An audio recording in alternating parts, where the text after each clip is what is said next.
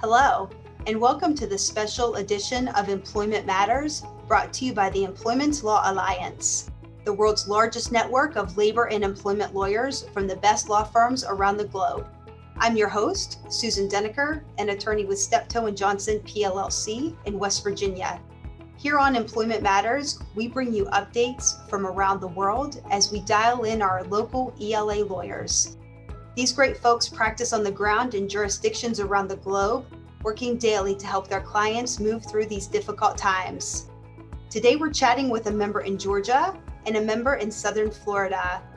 I'm very excited that joining us on the program today are Henry Perlowski, partner at Arnold Golden Gregory LLP, and Holly Goodman, shareholder at Gunster. Today, Henry and Holly are going to tackle an important topic that I know is on all of your minds: return to work and mandatory vaccination policies.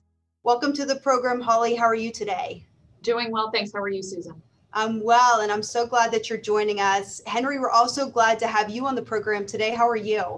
I'm great. Thank you very much, Susan. Good to be here with you and Holly. Well, great. Really great to have both of you. Let's jump into this because we have a lot to talk about, and we've got some, hot off the press developments to talk to our listeners about today. So Holly, let's start with you. As we see evolving CDC guidance with regard to mask wearing in indoor and outdoor spaces and discrepancies between vaccinated and unvaccinated folks, what are some of the COVID-19 restrictions that employers still should be thinking about as employees continue to come back to the workplace? Thanks, Susan. That's a great question, and something that I know a lot of employers have been grappling with in the past few weeks since the CDC did suddenly change its guidance to advise that fully vaccinated individuals could be inside without their masks on. One thing that I think that's really important to still keep in mind is that, first off, that CDC guidance also included a carve out where it specifically said, unless you have an employer or other policy that requires masks. So the CDC is throwing employers a bone from that perspective. But they're also still working in concert with OSHA. Employers should always be mindful of the general duty requirement under OSHA that they are required to provide a safe workplace for their employees. And OSHA has not yet updated its protecting workers guidance on mitigating and preventing the spread of COVID-19. OSHA has noted that they're aware of the most recent CDC guidance and that they are reevaluating their guidance to employers. But as of right now, employers should still be taking a look at OSHA's guidance as they're reopening their offices, especially if they haven't had employees in their office space over the last year. They should be looking at environmental factors, changes they should be making. OSHA gives some great guidance on that, especially in certain areas. OSHA has identified industry-specific guidelines as well. So any employer in one of those industries should be looking at those OSHA guidances. And then, of course, the CDC still has recommendations for workplaces, especially for those that have been shut down for the last year, including things like making sure that your building hasn't developed mold since it's been closed to the public, and making sure that it's ready to reopen and that any workplace where there's going to be employees has been adapted to try to reduce the spread. Holly, all of those are really excellent points. Let me transition to Henry for a minute. Henry, right before the holiday weekend, the EEOC dropped a little gift in terms of some updated guidance on its Q&A document with regard to pandemic-related issues, and it addressed something that many employers have been grappling with: whether to mandate vaccines for employees. Tell us a little bit about what the EEOC did in this guidance and what this means practically for our clients. Sure, Susan. Yeah, so last Friday, the EEOC gave what we would politely call the Friday afternoon surprise right in advance of the holiday weekend, where we have been expecting guidance from the EEOC on vaccination policies and incentives for months, literally, and we finally received it. And so what the EEOC has said is, as an employer, if you want to mandate a vaccination policy, you can for employees who are coming into the workplace. And it generally said that you can do so as long as you have processes in place to deal with accommodation requests, either on the basis of disability or for sincerely held religious beliefs, which I think that's something that probably practitioners in this space have expected, that if the EEOC was going to bless mandatory vaccination policies, it was going to still have the outs for disability and sincerely held religious beliefs. It's interesting that the EEOC specifically said that it's blessing it for employees who are coming into the workplace. It did not say, nor did it prohibit, whether an employer could issue a blanket policy that it applied to the entire workforce, including employees who may predominantly telecommute. So there's still a bit of gray area there. It also gave a little bit of guidance on if you are considering exception requests on the basis of disability or sincerely held religious beliefs, factors that you should look at in the analysis. And the EEOC generally it didn't go so far as saying you should not be telling people that they're going to be fired unless they get vaccinated. You should be looking at all of these other potential accommodations short of telling somebody that there's no longer a place for them in your organization. It's curious to see how that may play out over time, because I think that's a big question. I know clients who are more inclined to want to push a mandatory vaccination policy. That's the question they're asking. Okay, what happens if someone objects? What do we then do? And the EEOC has suggested you should be thinking about a lot of other things short of termination without saying what it actually thinks if an employer terminated someone. You're right, Henry. And I'll note that the guidance in that updated EEOC Q&A also notes that they're not reaching, state laws that could impact these mandatory vaccination requirements, which raises another gray area.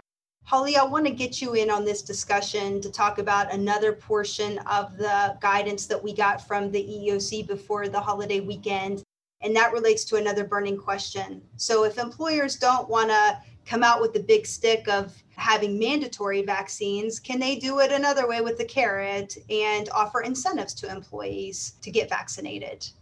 Yes, absolutely. I know that that's an issue that employers have really been hot on, and was actually something that the businesses asked the EEOC to address many, many months ago. So I know that a lot of my clients are grateful to see some sort of guidance from the EEOC on this subject matter. And the EEOC has now affirmatively stated that employers can offer incentives to employees to show proof of vaccination. So that without running afoul of the Americans with Disabilities Act, which was always the concern, was this idea of incentives and whether that would create an issue under the ADA. So that is some level of relief. One thing that was really interesting that the EEOC has done here, though, is that they have drawn distinctions between vaccines that are offered by a third party and vaccines that are offered by the employer itself. So if the employer is the one that is offering the vaccine on site, either itself or through an agent, then if they are going to be offering an incentive to employees to get vaccinated, then they have to make sure that the amount of the incentive is not so great as to be seen as coercive. Because of the questions that an individual has to answer prior to getting the vaccine, those questions could implicate a disability. And so the EEOC wants to be sure that employers are not coercing employees into giving them what is considered disability-related information in exchange for a vaccine. However, that requirement does not exist if an employer is simply saying, show me proof that you obtained a vaccine from a third party, and the employer is not the one that is actually offering the vaccine itself. These issues are certainly complex, and Holly, you raise another issue with regard to the incentives where there's just not a black and white answer. One portion of the guidance that I did think provided some black and white definition on these subjects related to the confidentiality of some of this information. And Henry, could you speak to that? Sure. And what the EEOC very clearly said is that if you are an employer who's receiving information regarding vaccination status, that you should be keeping that information confidential. And, that goes to, I know certainly been receiving inquiries over the past few months about even things like where you're trying to, in effect, give someone a vaccine badge. Now all of a sudden, if you receive that information and you're in effect easily labeling someone as being vaccinated versus non-vaccinated, are you now running afoul of that confidentiality requirement? And that's something that I think the EEOC's guidance suggests that they don't want you to do that. That, to me, raises, Holly very spot on answered the question about incentives. One thing I thought that the EEOC guidance didn't really touch on directly is, if you're a client, what do you do if you want to say that, okay, only vaccinated employees, for example, are going to be allowed to travel to client sites versus non-vaccinated employees? Or based on if you're customer facing, we're only going to let vaccinated employees have that direct contact versus non-vaccinated employees. Those aren't incentives. Those are, we're going to modify the job, or maybe allow vaccinated people to do the full job and non-vaccinated people to do 80% of the job. That the EEOC didn't squarely touch on. And I know we've been getting a lot of those questions, which is, I want to place parameters on what people can or can't do based on vaccination status.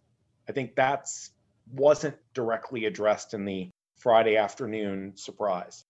I agree with you, Henry. So Holly, jump in on that topic. What can employers do legally if they do want to distinguish between how they treat vaccinated versus non-vaccinated folks? I mean, the CDC guidance kind of suggests that if you're vaccinated, you don't need to wear masks indoors, right? But if you're not vaccinated, you shouldn't. So how do employers handle that when they have a mix of employees in the workplace, some of whom have been vaccinated and some of whom haven't? It's such a great question. It's something that a lot of my clients have been grappling with, is this idea. They would like to be able to tell employees that if you're vaccinated, you can take off the mask. But the thing that we've been discussing with those same businesses is now the issue of the red badge. You are signaling that anyone who is still wearing a mask is either unvaccinated or uncomfortable in the workplace, and it can out them. It can create employee relations issues. If the employer is not mandating vaccinations and is not checking vaccination status, now you've got the HR needs to be prepared for employees coming in and reporting others who might have taken off their masks who aren't vaccinated. And so employers have to really look at the big picture here. And so one thing that I have seen a number of companies doing that's kind of a middle of the road option is to send out anonymous voluntary surveys so that the employer is not the one that's learning whether or not someone specifically, whether or not that particular employee is vaccinated, but can get a feel for the workplace as a whole to be able to make determinations as to whether or not to loosen some of the mask mandates as a whole, as a company, rather than on an individualized basis. Because if, for instance, a business knows that 90% of their office space is vaccinated and they've already put up plexiglass barriers and done social distancing in accordance with some of OSHA's guidelines, then that employer might feel more comfortable lifting some of the mask mandates without outing employees specifically as being vaccinated or non-vaccinated. That's a great point. Henry, do you want to jump in on that? So a related point is, I think that one of the things that we've been constantly talking with clients about is how you need to reinstill what your overall culture is in these discussions. Because rightly or wrongly, the mask issue specifically has become very political and has become very confrontational. Anybody who just listens to the news has heard about violence erupting as a result of people being asked or not asked to wear masks. And one of the things that we've been telling clients or recommending is, look, if I'm going into your house, for example, and you want me to take my shoes off, as a polite person, I take my shoes off if you want me to do that before I go into your house. And so likewise, if you're in a work setting and you're going into someone's office and they want you to wear a mask, you're to do that. So we've been having those sort of cultural conversations with our client about resetting people's behavioral expectations to try to minimize the conflict that is going to probably necessarily result from any distinctions between what people who are and are not vaccinated can do in the workplace. Because any distinction is going to effectively publicize who is or who is not vaccinated. That's just the reality of it.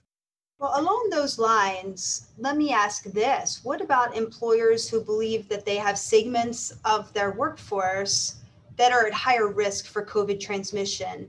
We've seen that in different industries where you have some folks maybe in manufacturing where they're close together, and you can compare that to an office setting where maybe people are in individual offices, they can close doors. It's just easier to be physically distanced. Holly, is there a concern with regard to having different requirements, for instance, a mandatory vaccine requirement for employees that maybe can't be physically distanced versus those that can? Does that create some type of discrimination or disparate treatment concern? As long as the differences are job related and consistent with business necessity and are not based on any kind of protected characteristic, then an employer can craft policies that really get to those employees whose job duties are the ones that put them at higher risk. Any employer that is considering carving out certain positions should certainly take a step back and take a look to make sure that they're not inadvertently identifying a job position that happens to be occupied by all members of a protected class or could arguably be targeting members of a protected class. But if the job itself requires an employee to engage in activities that would otherwise put them at higher risk, then certainly there's nothing stopping an employer from having a policy that really just targets those positions. Because one thing that the EEOC did do in this most recent Friday surprise guidance is they noted that a vaccination requirement may be job related and consistent with business necessity as a safety related standard. And so, for instance, one thing Henry mentioned earlier is this idea of what about people who are traveling?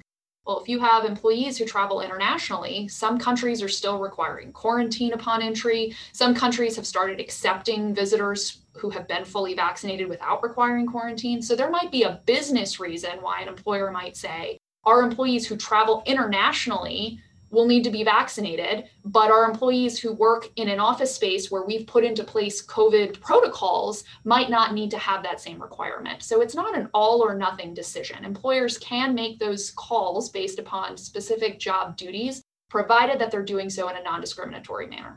So let's switch gears here for a minute and talk about getting folks back to work. We've talked a little bit about the rules for folks once they're back to work, but let's face it, we saw record numbers of employees telecommute or work remotely in the last year. I was one of those people that couldn't wait to get back into the office, but we're seeing a lot of studies that say that I might be in the minority with regard to that. A lot of folks have gotten comfortable in their yoga pants and sitting at home working, and candidly, the technology has allowed folks to do that successfully at a level where we haven't seen before. So what do employers do, right, with folks that they want to come back to work, but they may not be ready? The employees may not be ready to come back to work. Henry, what's a good way for employers to start looking at that and making decisions about bringing folks back to work who have been telecommuting during the pandemic? So I think there's two aspects of it. One is cultural. What do you want to promote? And what does your particular business need? I mean, there are going to be businesses where being in person is a much more important aspect of the job than others. I mean, there are other businesses where if you have a computer and a phone, you can do your job from anywhere. And so it becomes an employee retention issue. It becomes a morale issue. It becomes how much of a top-down command organization do you want to be? But then there's the legal aspect of it, which is, and the EEOC is certainly, with Friday's guidance, is as clear as it could be that it is expecting employers to continue considering telecommuting as a reasonable accommodation for potential either religious or disability requests. It's basically saying, again, the guidance was applicable to people who are in the workplace. So employers are going to have a difficult time, even if they're in a business, like say you're running a nursing home where you have a lot of resident contact or you're serving food. Many jobs have direct contact, but other jobs, say you're in the accounting department, the back office administrative, they're not going to have that kind of contact. So having a one size fits all policy is going to be difficult. And you both either culturally and or legally should be considering whether the lessons that we've learned over the past 15 plus months, you're going to still continue those for a period going forward, and how you're going to set your expectations and how you're going to be sure that people who are telecommuting are reporting all of their hours worked and you're capturing time correctly and you're safeguarding your intellectual property. You need to just keep on considering that. And candidly, what may be right in June of 2021 may not be right in December of 2021. And just need to continue to think about it as you learn more about your workforce. Henry, you raised the issue of reasonable accommodation.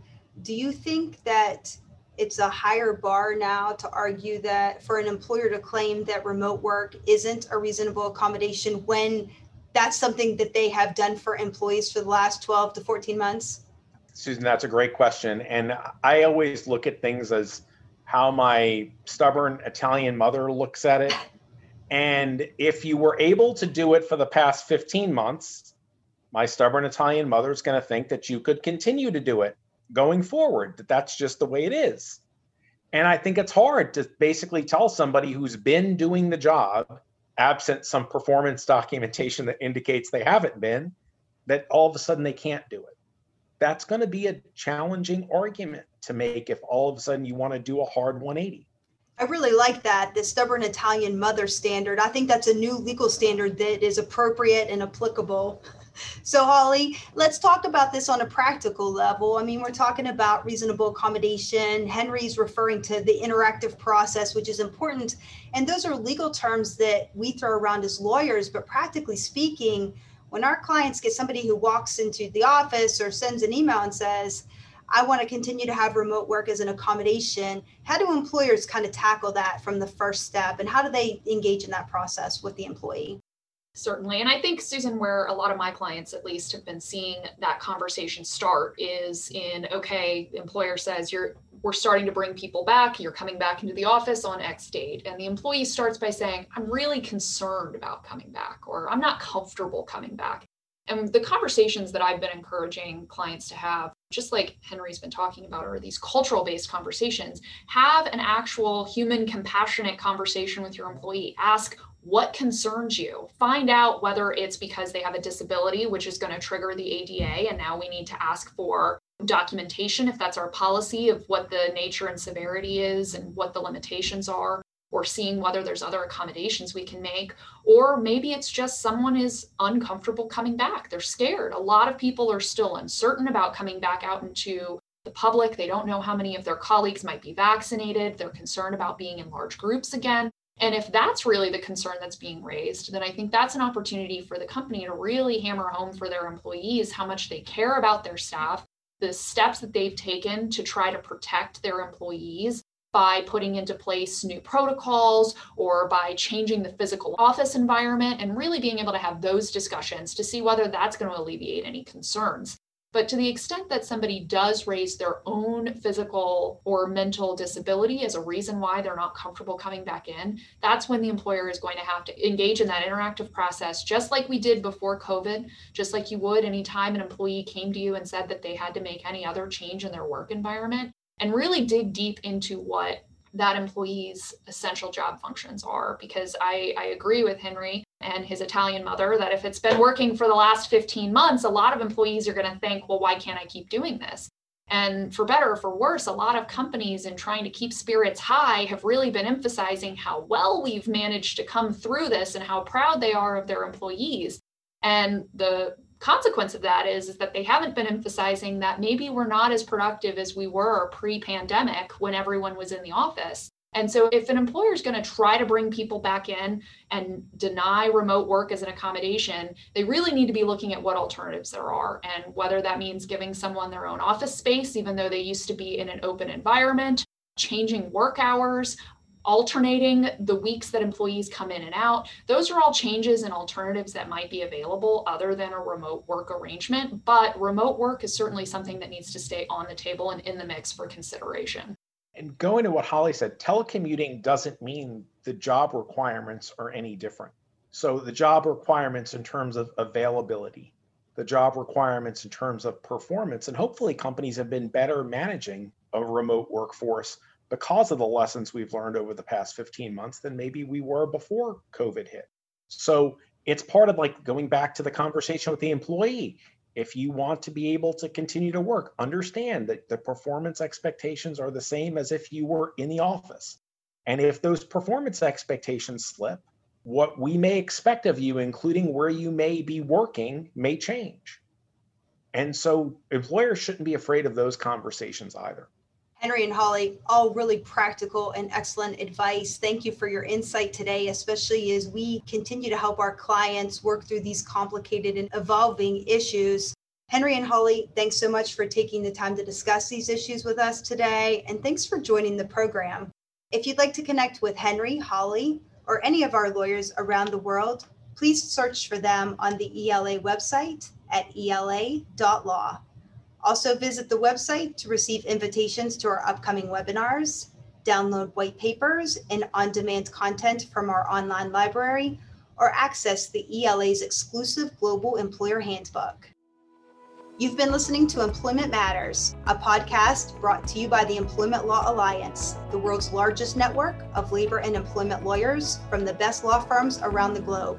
I'm Susan Deneker. Thanks so much for listening today.